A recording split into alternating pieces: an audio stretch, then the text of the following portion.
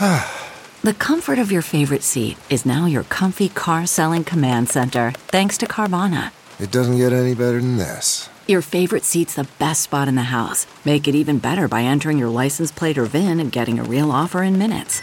There really is no place like home. And speaking of home, Carvana will pick up your car from yours after you finalize your offer.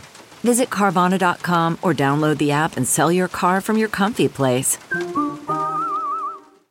The word of the day for November 20th is thrasonical, spelled T-H-R-A-S-O-N-I-C-A-L. Thrasonical is an adjective that means bragging or boastful.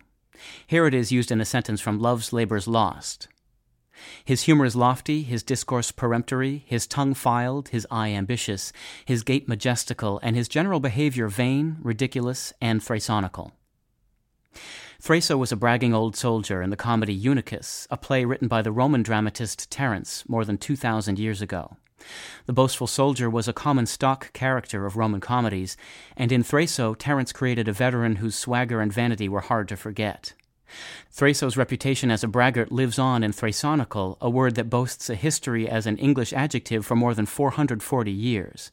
It was used by Shakespeare, as we've just heard, and is only seen today in somewhat elevated prose. Another bragging soldier from classical antiquity is a bit more common in English. From Homer's Iliad, Hector, which as a noun means braggart, and as a verb means to intimidate or harass. I'm Peter Sokolowski, and this was your Word of the Day from Monday, November 20th.